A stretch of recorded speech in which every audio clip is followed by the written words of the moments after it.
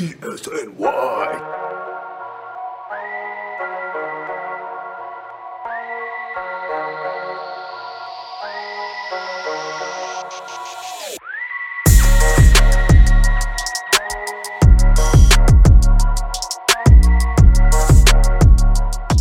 Hello, everybody, and welcome into the Knicks State of Mind podcast. Matt Castillo here with Chip Murphy and the brains behind Knicks Film School, Andrew Claudio. Andrew, thank you for coming on, being a part of the Knicks State of Mind podcast with us. How you been? I'm good. Thank you. And like I said in pre-show, I will not correct you. The brains behind Knicks Film School. It is an honor to be here, and I'm excited to talk a little Knicks tonight. And we got plenty of things to talk about, different things that we might throw at you here as we kind of have a little bit of a rundown today. So the first thing off the bat we want to jump into, Chip, I know you spent some time in the last podcast that was released today already talking about it, but obviously now another rumor, which is just feels like that's what happens at this time of year. You go from one rumor to another. So a couple of weeks ago, it was a Damian Lillard. That's looking murky. So now on to the next rumor. And, of course, that links the Knicks with Collin Sexton of the Cleveland Cavaliers. And, Andrew, I just want your thoughts behind these latest rumors and Collin Sexton in general. What do you think of him if a trade was made? What are your thoughts behind Collin? So I would be ashamed of my own self or anybody from Knicks Film School if I didn't plug something from Knicks Film School. But John and I actually had it out about Collin Sexton at the beginning of the most recent episode of the Knicks Film School podcast. The clip, it's about 22 minutes, is available for anybody that wants to go listen or watch on YouTube as its own exclusive. Should the Knicks trade for Collin Sexton? My thoughts are simple in that I look at the package, and it goes back to how poor I believe this free agent class is, the trade market is. Unless you want to get pipe dreamy about this offseason, I don't think there's really a way a team will become a contender with a move this offseason. You can get better. I'm not going to say you can't improve your team, but I don't know if you can. There's no summer 2019 move that can be made this offseason. So every single move that is available to be made, there's a pro and con. Like, there's a cost you have to weigh. There's a next move that to follow that you have to see what it looks like. There's no one move that I'm saying is a no-brainer for the Knicks, which then you apply to Collin Sexton. And so if the package is what we're hearing, that's the original package from the dude from Fear the Sword, that it's Obi Toppin, Kevin Knox, and one of the two picks this year, I just don't see how two backups and a late first isn't a decent enough price that you're willing to give up. As much as you might have an emotional attachment to Obi Toppin or Kevin Knox, you're getting back a 22-year-old that's already proven he knows how to score, already proven he knows how to score with somewhat efficiency. I know he could probably improve in scoring in ways that lead to winning, but isn't that what we were saying about Julius Randle a year ago? So I would trust that this front office has the ability to do what they did with Randle with Collin Sexton. So I'd be on board if that's the price that it would cost to get him. And that's what I was talking to Chip before we came on, and I was saying out of the rumors, I mean, I do see this one being a little bit more realistic than the other ones in the last, several months or so actually happening. But I'm kind of with you. I don't know if that would be enough for Cleveland to go, yeah, this is a good deal for us. So, you know what I mean? Like, this is a lottery pick himself. Yeah. But if that was the deal put in place and they would accept it, I don't think that's a terrible deal for us either at the same time. So it's interesting. It goes back to, like you said, the cost is really just going to be the biggest point for me. But like the first report I heard about, or rumor, if you want to call it, about Collin Sexton was RJ Barrett. And no, like that's the no deal. If RJ Barrett's in a Collin Sexton trade, then I'm out.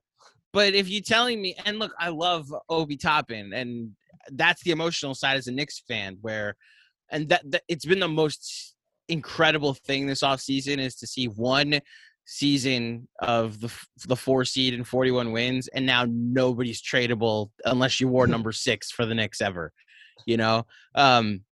the attachment to Al Obi Toppin, that like Obi's untouchable. I don't want to part with Obi. I want to see what he's going to be. Like, if Julius Randle is the long-term future here, unless you think Tibbs is going to find religion and start to play Obi at the 5, I don't think Obi can guard a 5 in this league. No. I don't necessarily think there's a world where Obi's future is here. Obi's future here is in as a backup. So you're trading 2 backups. Right. And I just 2 backups for a 1-year look at a starting point guard before you have to give him his next extension. Not even a point guard, a combo guard, we'll call Colin Sexton. I don't see how that's not like a deal you make right away. No, I agree with you. It's an easy deal, in my opinion. Just you mentioned Obi's a backup. I don't think there's any route to finding him minutes. Julius Randle led the league in minutes last year, played more minutes than any other player in the league. That number's not going to go down. I don't see any path to him averaging more than 10, 11, 12 minutes per game on this. Outside of an injury. But I agree with you. Outside of an injury. You shouldn't base your plans for the future around, well, Julius is going to get hurt. You shouldn't play for injury unless you play for Brooklyn. You probably should. Yeah, then you should base your entire plan probably on we'll trade for James Harden because KD's inevitably going to get hurt. That's why they traded for Harden, because they were worried one of those guys would get hurt. I just don't see why holding on to Obi Toppin and saying, oh, we need to give him a full offseason and a full season how he looks with this team is a reason to hold on to him. Like, I know the emotional attachment there, and I love watching him too. He's a great kid. And he had such a clear, towards the end of the season, just looks so much more comfortable than he did at the beginning of the year. You know what I mean? Yeah. So that makes it a little bit harder, but at the same time, what are we talking here? I mean, at the same time, Colin Sexton averaged 24.7 points per game last year. Toppin averaged 4 points per game last year. And, he plays the same position as the best player on the team. So that's really the clincher there. And if it's that deal that's on the table, like I said, I have a hard time of letting go of multiple picks. I'm somebody that believes to hold on to them, but we have 2 picks right around each other. Departing from one, if that was really what it took to do it, I would do it. And I wouldn't have a problem. And it's where I go to with, if you are someone that wants to see what Sharif Cooper or a guy that's going to be available around 19 or 21, if you want to see what one of those kids look like, that's why you have 2 picks this year. I'm with you in the sense of parting for ways with both. However, if it was we're underestimating what Cleveland would want and they'd want both firsts this year, I think I'd still do it solely for the fact that like these late firsts have a much lower track record of hitting. Some of them are Emmanuel Quickley, some of them do work out. Some of them are John Wallace or Walter McCarty. For Knicks fans that are my age, shout out to not Chris Persianen, apparently. Ronaldo Balkman. Right, and we had Chris Persianen on the last one. Yeah. I listened. I got you. Don't worry. You have a grown up on the podcast today. Thank you. So I remember the Knicks in this incredible draft that happened in the 90s. I think it was the 96 draft. The Knicks had 3 first-round picks. And it was Walter McCarty, John Wallace, and I don't even remember the third guy's name. And the 4 players taken ahead of them was like Peja, Steve Nash. It was like all guys that ended up being on all NBA teams or all-star teams. Like the success rate is not always the highest. So you shouldn't, because we know that this year it's 19 and 21, then I'd actually be willing to part with them. If you don't think there's a guy that will be better than Colin Sexton out there. It's the future picks that I don't know what they'll be that I'd hold on to. And now that I know, in a way, draft picks are trade assets. So if a guy like Colin Sexton's out there, you use it. That's a great point. I'd much rather trade 19 than Dallas's pick in 2023. Bingo. I'm not trading next year's first round pick or a pick in 2024. This is 19 and 21. So the way I look at draft picks as far as assets go is the closer and closer you get to the draft, the lower and lower their value becomes. Because once you attach a player to it, the Knicks had the 8th pick in the draft, and it was here's the 8th pick in a trade last season. Then like it became Obi Toppin, and now it's Obi Toppin's value, not a first round pick. So yes, I know for the cap it does matter that way if you're trying to fit it all into that big puzzle. It's still like the 8th pick in the draft until it's a player, and until the Knicks assign a player to 19 and 21. I don't want to bit on a rabbit trail there, but that's at least how I'm looking at this. Is like they're trading 19 and 21 with no player assigned to it yet. Yeah, I don't. If the trade package is that, I can't. And look, I made this reference a couple weeks ago during our cap or no cap. Again, shameless plug to Knicks Film School. We did the Dame Lillard conversation, and the whole thing is like, I'm not trading RJ Barrett for anybody. If Jesus Christ was coming back in a trade, I'd need God to attach something else to an RJ Barrett deal. Like that's how Knicks fans have been about RJ Barrett. And I remember like a couple years ago, Jeremy and I used to host a pod together. And this is the summer of 2019 when we thought that KD and Kyrie were in play to come here. And the thought was we should unload whatever assets we had left to go get Anthony Davis because he was available at the time. Why not? There's your big 3, KD, Kyrie, Anthony Davis. And the common take around Knicks Twitter was, I don't want to trade Frank Ntilikina. I don't want to trade Kevin Knox. I don't want to trade Mitchell Robinson. I enjoyed last season where we won 17 games and had the worst record in the league. I like watching the kids. I just was like, okay, you do you. I remember there's I don't want to trade you know? Frank Ntilikina takes. I don't want to trade Frank takes. The Frank takes from last offseason. I don't want to trade Frank for Chris Paul. Now, how do we look like with that take out there? That was a serious take. I won't trade Frank Ntilikina for Chris Paul. Not with me, because I've never been a Frank guy. Never. Ever. Let me be clear. I've never been that Frank guy. Yeah, I've always liked him. I've never loved him. Yeah, I would trade him for a water cooler. I'll just be honest. I think there is a role for him on an NBA team. It's why I want him off this team, because I want him to go to a team that will give him a chance, and we can find out who was right or wrong. Because either he's going to go to another team, find a role, and we'll all blame Tibbs and Fizdale and Hornacek for mismanaging him, or he'll be out of the league in 2 years, and we'll be like, hey, remember that Frank Ntilikina thing? Wow, that was wild. Wow, like 4 years. We went overboard with that. For like 4 years, this kid from France that couldn't, like, never scored more than 20 points in a game had like the most loyal fan base in this city. Wow. You know? Then he'll come back and sit courtside once, and everybody will go crazy though. That'll happen. Yeah, seriously. Well, the one thing, and I am not claiming to be like, I watch a lot of Colin Sexton. Obviously, I've seen enough. I know a good bit about it, but I am not going to claim that I have a full scouting report. I know everything about the guy. I'm not doing that. But some things that I've heard into this season, and I don't remember who said it, so it could have been somebody that covers Cleveland or some sources around there, or just some of the league, sources that were talking about Colin, his teammates frustrated with him with the way that he's very ball dominant. I think that was Cleveland.com reported that. Yeah. And it just makes me want to throw it out there. Is that if a trade was available, does that scare you away from him? You know who else had those same concerns, like literally months ago, like 3 or 4 months ago? Trae Young.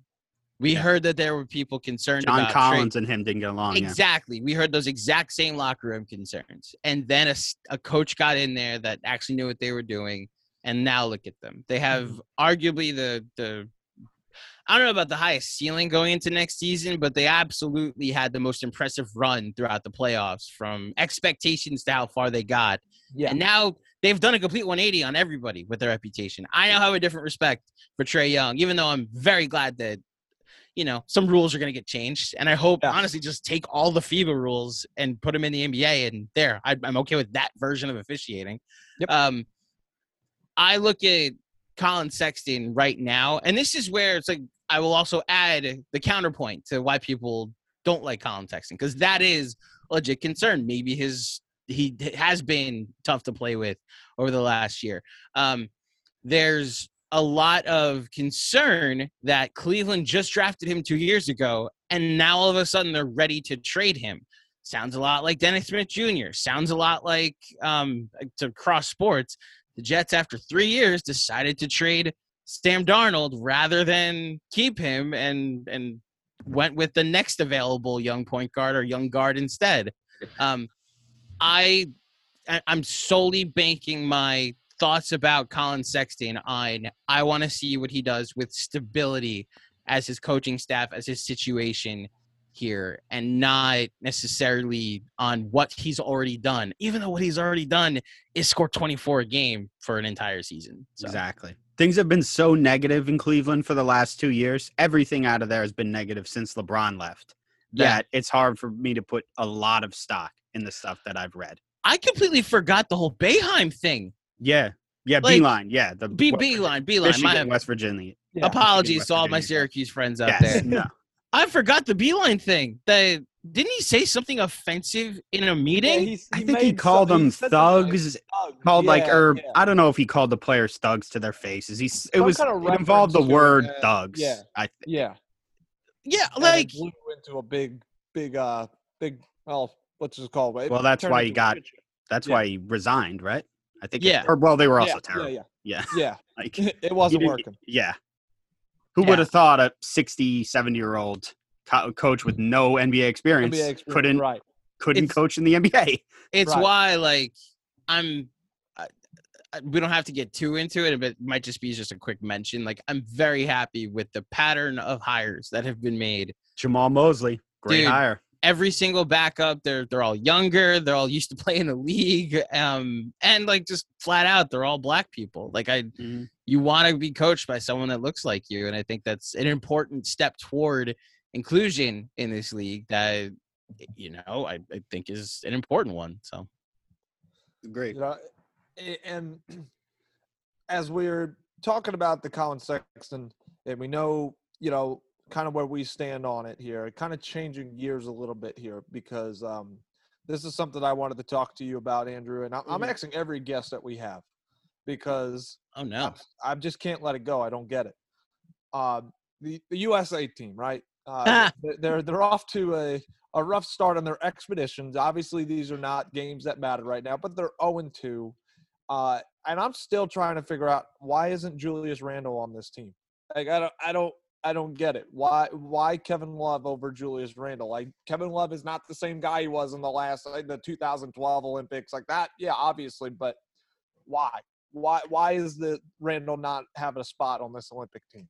Do you actually believe that they picked – can I get a little tinfoil hat on you? Do you actually believe that they picked Kevin Love over Julius Randle? Hey. Or is it more plausible that Julius just played the most minutes out of anybody in the league this year, and it's being framed as a favor to Julius that they picked a guy that barely played and has no wear and tear on his body to go to the Olympics, so that way Julius can have this chip on his shoulder and the reputation is that way. That's the only thing that's made sense to me, is that that's the reason that they chose Love over Julius, because the alternative doesn't make sense either. Because I'll even go a step further. Why is Jeremy Grant on this team over Julius Randle? There are multiple guys on this team that don't make sense to be on it above Julius Randle.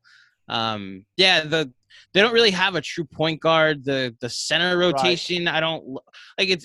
I like Bam, but after Bam gets in foul trouble, and you're the Warriors and not the good ones, So you can go down the list of why this roster doesn't make a lot of sense. However, I guess my only thought is that once they get Booker, Middleton, and Holiday, they'll be better, and that the bigger thing about the Olympics is that I think the league, the world's caught up to us in starting fives, and that's where we've struggled lately, is that their five against our best five haven't been enough of a comp, although low-key Durant, Beal, Dame should have been enough. Anyway, it's the depth once you get into like your second team is significantly better than that's how we were building leads in the 2012 and the 2008 teams. And that's where I'm hoping that's where the big uptick in You'll see the difference in countries once we get our full roster there is what I'm hoping. Right. Yeah, and I know it's been a conversation with the national media, and of course the national media is going to talk about it and kind of press the panic button or pretend that the panic button needs to be set. Obviously, both losses aren't good. I mean, you shouldn't lose to Nigeria.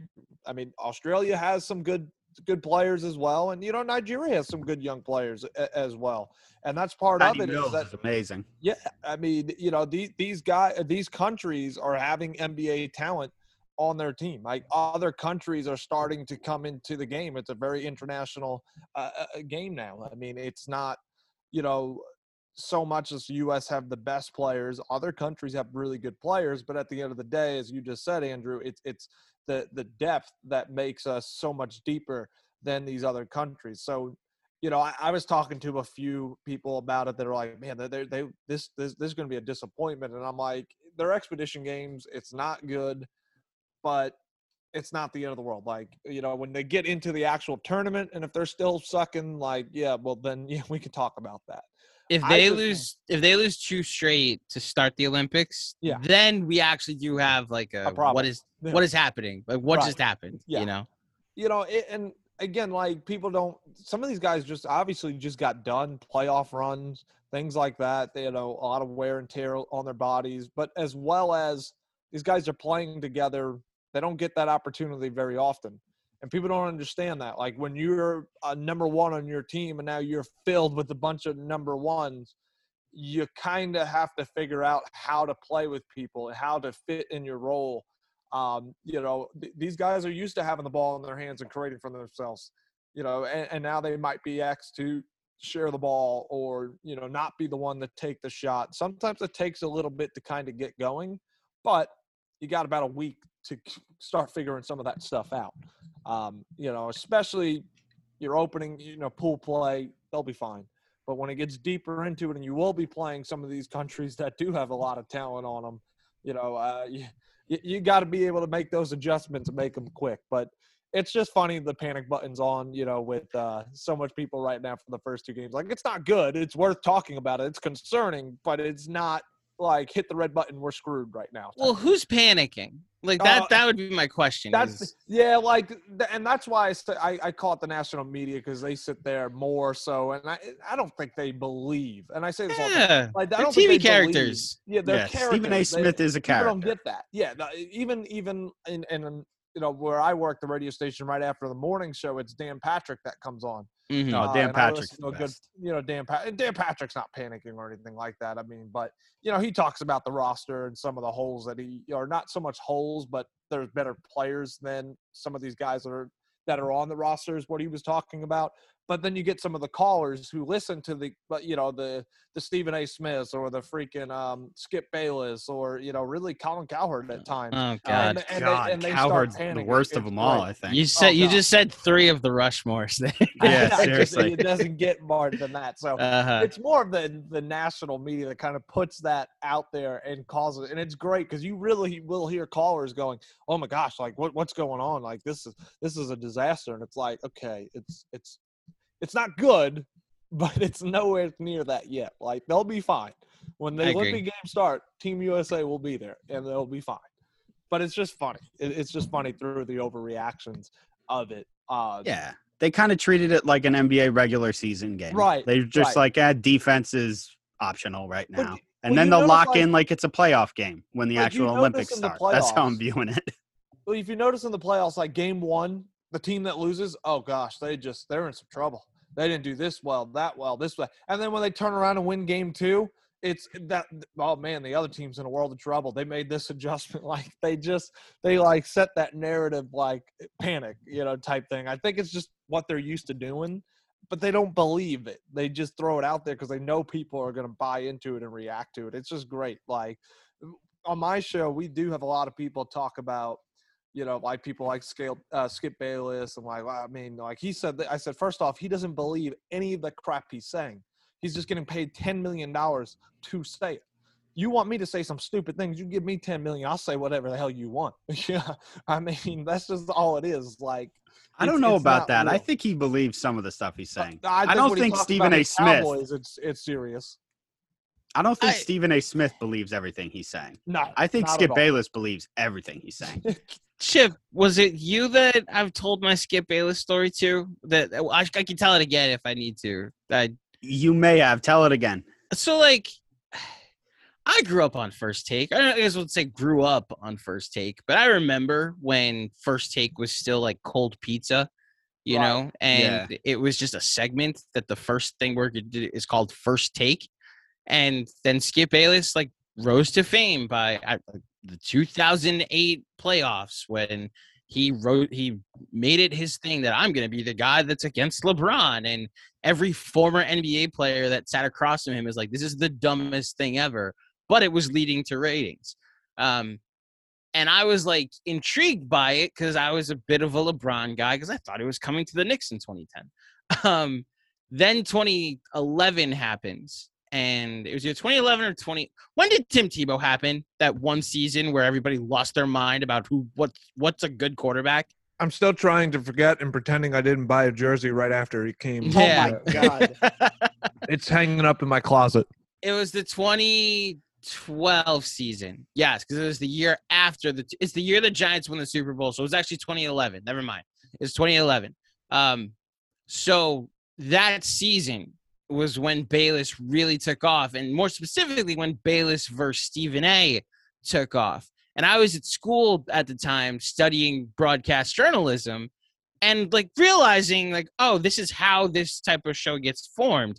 And then one day, like, cause Skip was driving me crazy with his takes. I was emotionally reacting to everything he ever said.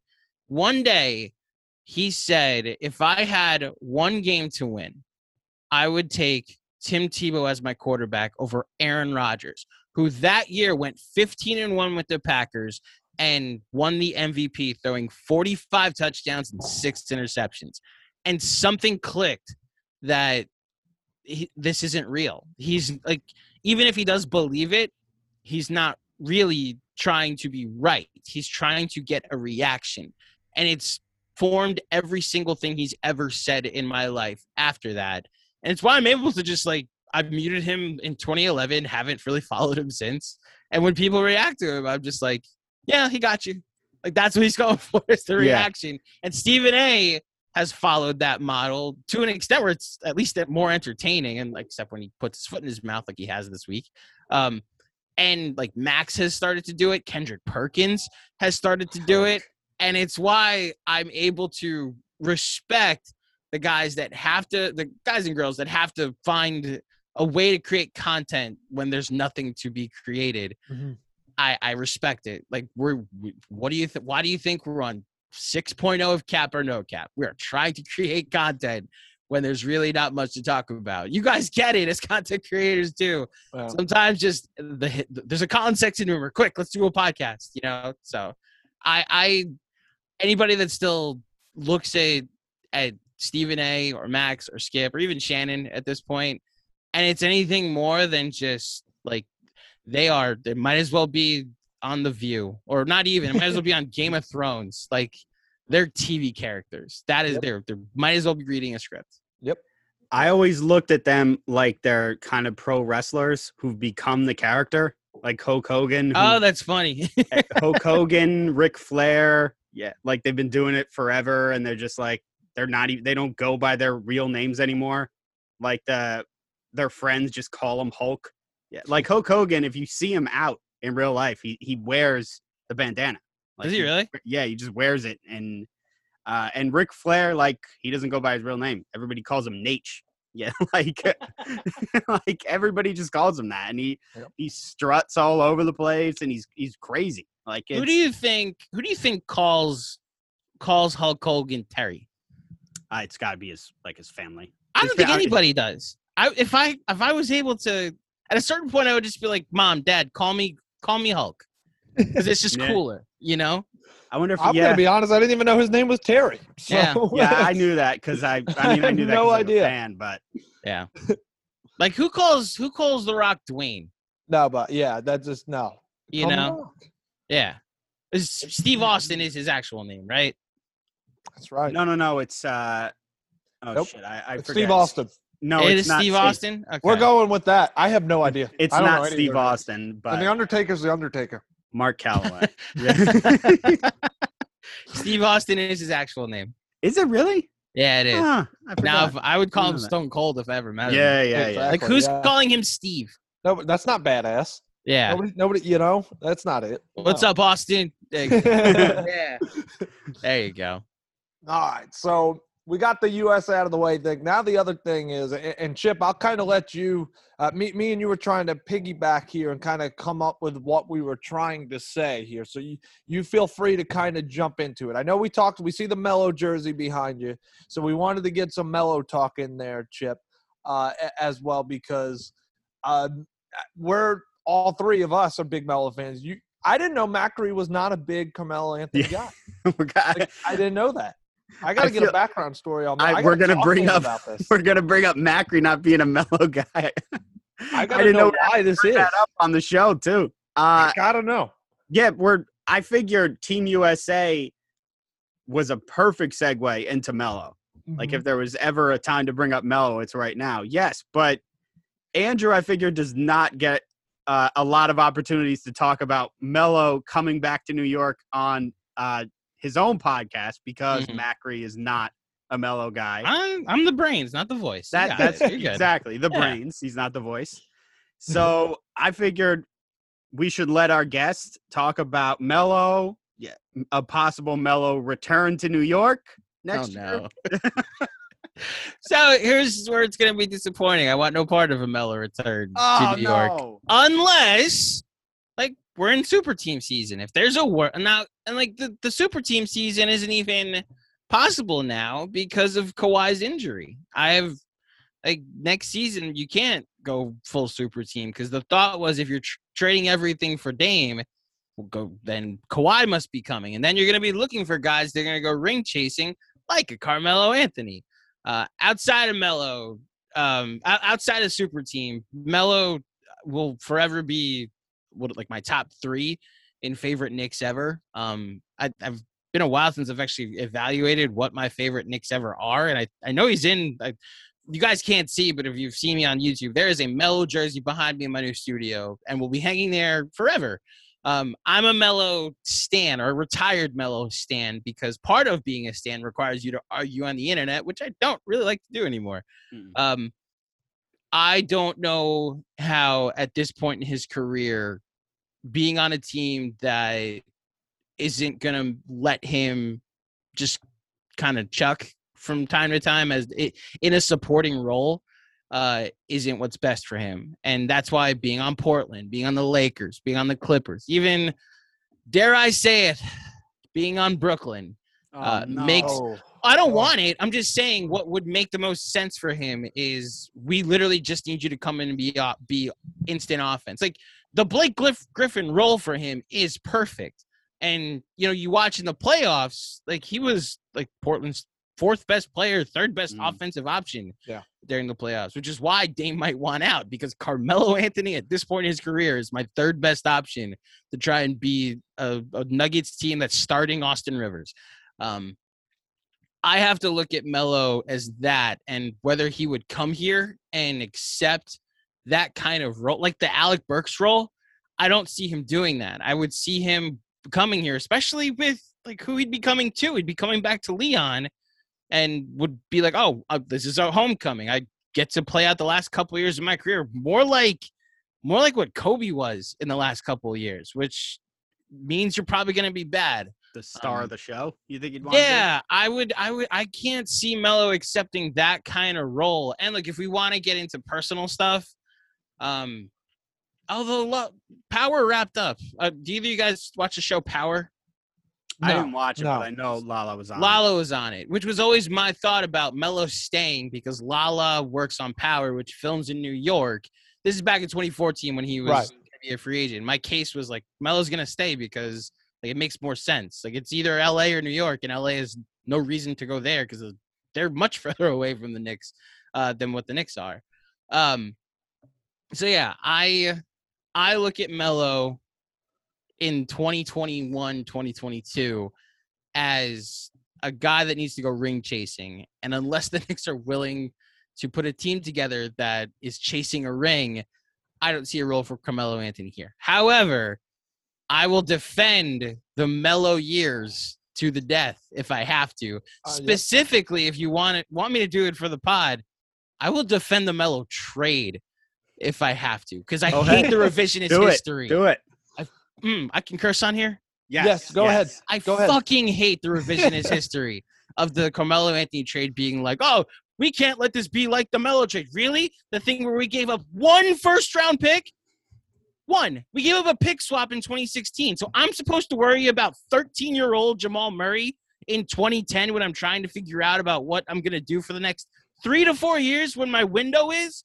They were the 2 seed 2 years after the Melo trade. I'm sorry. Like if we're going to do that and be like, well, in 2016, there was a pick swap that came into effect, then I need to – the Anthony Davis trade was a loss. The Kawhi Leonard trade the Paul George trade was a loss. Whatever this Drew Holiday trade is a loss. Any team that's ever traded – the James Harden trade is a loss because you have to think about what those picks are going to be in 2028 rather than your window is now. And to anybody that's like, it was never part of the plan to trade all your assets for Melo. He was coming here anyway. You don't know that. We had a lockout looming or a strike looming. Everybody was getting to the team they were going to be with so they could be under the old CBA when they could. I believe he would have went to New Jersey / Brooklyn. I believe he was trying to get to his next team. Maybe would have stayed in Denver. All I know is I don't have the actual concrete proof because what the conversation was at the time was we don't know what the next CBA is going to look like. And for those who are too young to remember this, the season didn't start until Christmas anyway. So I look at the Melo trade as, if you want to say like, well, we could have used those assets for Chris Paul. All right, fine. Right? I can't counterpoint that. They probably could have. I still look at it as you traded 4 players that to this moment in time has still never made an all-star team. You traded a first-round pick that amounted to Dario Saric, who bounced around a bunch of different teams, and then a pick swap that if Phil Jackson knew what he was doing, wouldn't have mattered in 2016. That's the Melo trade. 4 players that don't start now, or that are basically bench players, and then a pick and a pick swap. This wasn't like the Anthony Davis trade where they traded 7 picks for 1 player. This isn't even the Garnett trade where it was literally a 7 for 1. Like the Knicks got back Chauncey Billups, the Knicks got back Carmelo Anthony, and that was the team. I hate the revisionist history of the Knicks gave up too much because I don't like the plan was always from Donnie Walsh, we're going star hunting in 2010. And to anybody that's like, well, what about the team that was there in 2010 before the Melo trade? Yeah, the team that was 20-18 during when the trade was made. Like that's what you want. You would rather be a 7 seed with that being the ceiling of a team rather than actually going for it. And it genuinely hits a nerve because 2 years later, they were the 2 seed in the 2013 season outside of the one we just had is my favorite season as a Knicks fan. So that is my rant. Thank you for giving me the floor. I like it. I like it. I mean, and if it's on the conversation, the first part of it of bringing Melo back, it doesn't make sense. Like everything you said right there, it was absolutely perfect, and I can't even add to it. Like, well, so hold on, Chip, is there a case for bringing Melo back? I'm with Andrew on that. That isn't emotional. Perfect. That isn't emotional. Oh, then probably not. So you want him? So it's Dirk. You would like him to play the Dirk role. Yeah. When he will probably come here and play the Kobe role. Yeah. Okay. But I would just love to see him come back. Like Melo is in my family. Melo is like the number 1 athlete. Like he's so huge. Like my sister graduated from Syracuse. My dad and my brother are huge Syracuse basketball fans. My aunt and uncle and cousins live in Syracuse, 5 minutes away from the Carrier Dome. If Melo came back to the Knicks, it would be so huge in my house. Like he's the number 1 athlete. Like my mom doesn't even follow sports at all, but she knows Melo and followed his career when he was out of the league. So it's like it would just be fun, like if he came back. But yeah, I know if he came back, like it would like there'd be young players that you'd rather see in that spot. But I don't know about the ring chasing thing because there's two ways you can go. Like Vince Carter is a Hall of Famer, and he decided not to go that route. He went to places where he knew he was going to play. And I mean, and what did his teams win? Yeah, they didn't win shit. But Yeah. he knew they weren't going to win shit though when he went there. If we knew the Knicks weren't, here's what I'd say: if the plan was to tank, then yeah, I'm fine. Give Melo a max, as far as I'm concerned. I'd love to have the last 3 years of Melo's career just be him on the Knicks trying to help us get Emoni Bates or whoever the next big high school prospect is. I think the Knicks, sights are a little higher. I think Tibbs would love to have him too, though. Tibbs would lose his mind if this team was tanking. Oh, no. I don't. What you think Melo coming in would be tanking? I'm saying the role that Melo would play on this team would be. So you see him actually coming here and playing the Alec Burks role, just to come in, play instant offense for a little bit. I just don't. Yeah. I don't. He just came off the bench for Dame Lillard. I think he'd come off the bench for Tibbs. I don't. I think he would want to start next to RJ and put RJ at the 2. He's played power forward and he hated it. And he hated it. But he just played power forward so well. If he's next to Dame, he's willing to do it. But at this point, at this point in his career, why would he go to a team that doesn't have a chance to win a championship? Yeah. Especially if Chris Paul gets one here. He's the last of the banana boat. He needs to get it. Now he might get one, and the difference between those other guys is those guys were the alphas getting the rings, and Melo's kind of just there for the ride and plays a role. That's the difference. But hey, you got to join the banana group and get a ring. That's all I'm saying. I think the Lakers are the most likely team. I know that. Here's what I'll say: the actual hope for any Melo on the Knicks future, if you did want to, is what Dwayne Wade was his last 2 years in Miami, where that team was like a 7 seed, and he was just their best player off the bench. So maybe like what Derrick Rose was this year, but not the point guard. You know? The difference of that though is Wade had multiple rings already. To him, it was like whatever. I'll finish my career where I was. Where I got those. I just don't think Carmelo will even consider the Knicks. To be honest, I really don't. I don't know about that. I think he'll consider them. I think he'll use them as, to drive up the price of whoever. 100,000%. I think Leon Rose will help him do it. Yeah. But I guess not. I just thought he would maybe consider coming off the bench for the Knicks too. But I also just don't want the headache of, as you just heard me discuss, the fucking Mark Berman bullshit that'll the he's back. They start off like 8-15 and it's like, was bringing Carmelo Anthony back a mistake? Is Carmelo Anthony ruining the good thing the Knicks had last? I don't want his legacy. That's true. That's true. Is what it is, and there's no. It's like, honestly, I have that frustration right now with the Mets and Carlos Beltran.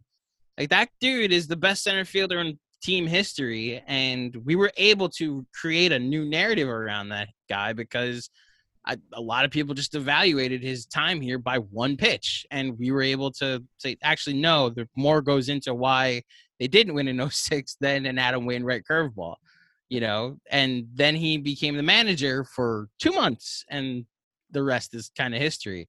I would like Melo's. I don't want to change anything about Melo's Knicks career. I think what it was is what it was, and we can evaluate it accordingly. I just hope there's more people like you and me that are able to. I guess, Matt, are you also a retired Melo stan or still a Melo stan? I am. Okay. So I just hope there's more people like the three of us that are able to defend that trading for him wasn't the worst thing in the world. It's the moves that followed that were the problem. It's the Amari Stoudemire injury that followed, which is why the unprotected pick in 2014 and the swap in 2016 are the actual things that mattered, Right.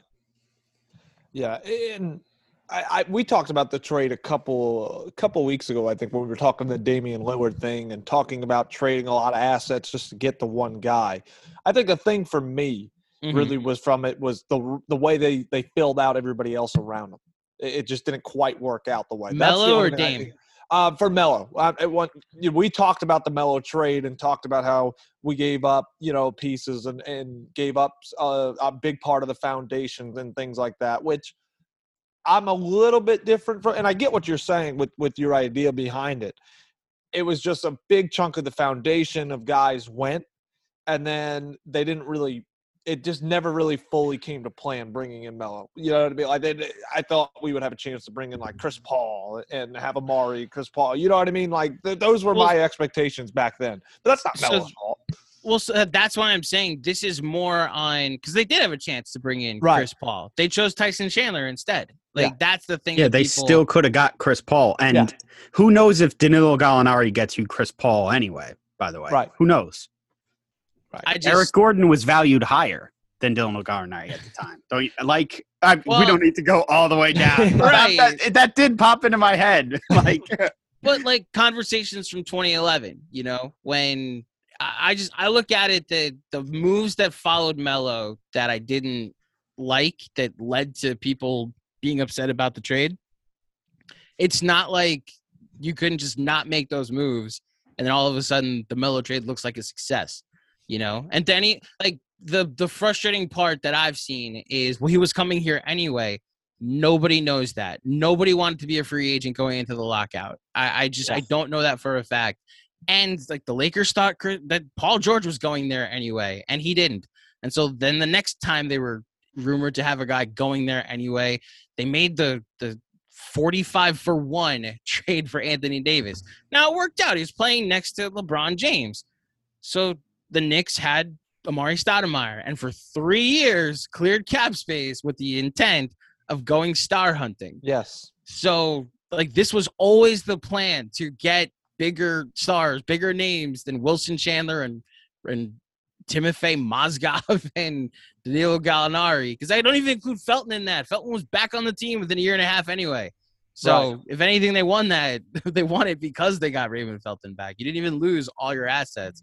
I don't know for a fact that Melo was coming here anyway. And even so, with the looming lockout, I can't fault the Knicks for being like, let's get as much of the future as we can already on the team. And then, the one criticism I would give is I wouldn't have used my amnesty after the CBA was agreed to on Billups. I would have waited and seen what Amari's knees looked like and used it on him. And then go trade for Chris Paul. That was the option that you could have done. So. Right. And before we wrap this up here, this is the last thing we wanted to kind of throw at you is you look at the potential free agents coming up, that will be joining new teams or potentially joining new teams, and the free agency is about to begin real soon, actually. Mm-hmm. If you could have it any way you want, your list, right? Wow. Your okay. list. It don't matter about any other fact, realistic or not. Who's top of your list? Who's somebody you just would love to see in a Knick uniform for this free agent class? Do I have to be realistic on what they'll sign for, right? Right. All right. You can have your way. You got the player. They're willing to come. You can sign them to the deal. Well, realistically, Kyle Lowry would top my list. I'm with you on that. I think if I'm daring to dream, if you're asking the pipe dream, Kawhi and Chris Paul come this offseason. Right. But I think Chris Paul's going to retire in Phoenix, and I think that Kawhi, now that he's going to be out for the next 9 months, has no incentive not to sign a gigantic extension in Los Angeles. So that dream is dead. I think Lowry's the next, as far as the guys that only will cost you cash and won't cost you too much cash that it cripples the future. Kyle Lowry, I mean, look, we're coming off a year where all we argued about was the point guard is killing this team. If you just replace Derrick Rose, and I'm not even to say I didn't appreciate what Derrick Rose was last year, but if you replace Derrick Rose and Elfrid Payton with Kyle Lowry, Derrick Rose, and Luka Vildoza, that to me just sounds like a much more successful point guard rotation. And then, maybe quickly takes a jump. Maybe you aren't able to bring back Derrick Rose, and Vildoza takes a bigger jump. He's the real deal. And Kyle Lowry, I think he'd be a perfect Tibbs guy. I would love to play 49 minutes a night, like just an extra minute on the court for good luck. I think what you saw, not necessarily the year he won the title, because I attribute most of that to Kawhi, but you saw just like the last 2 seasons where he's able to play off ball off Fred VanVleet and play with a bunch of young guys like Siakam and VanVleet and Anunoby. And, he can elevate your floor, your ceiling all of a sudden, like what Chris Paul would, but won't cost you the 3 for 90 or 4 for 130 that I probably would to get Chris Paul. So Kyle Lowry would top my list for sure. You know what's crazy though? Like a few years back, like these older point guards, they would be petrified to touch. Mm-hmm. Because you just go, like, every point guard eventually just falls off the face of the earth. It just happens. Yeah. But these guys are not, like, slowing down at all. Like, I figured Chris Paul was going to suck, like, 2 years ago. He's playing amazing. Kyle Lowry, the same thing. I'm just waiting for these guys to disappear, and they're not. Like, it's so different. I repeat, will not trade Frank Ntilikina for Chris Paul. That is a real take that was around less than 6 months ago. Like, oh my seriously. God. That's awful. That's as bad as it gets there. Yeah. That tweet that ran around about that fake trade Oh, when Chris Paul was still on OKC. It was like okay, Ntilikina, Knox, and some picks for Chris Paul, and people were like, "No way, we're not doing that." mhm. Like, oh my I as a Mets fan, I kind of get it because like part of the I have to attribute it to baseball in some way. Like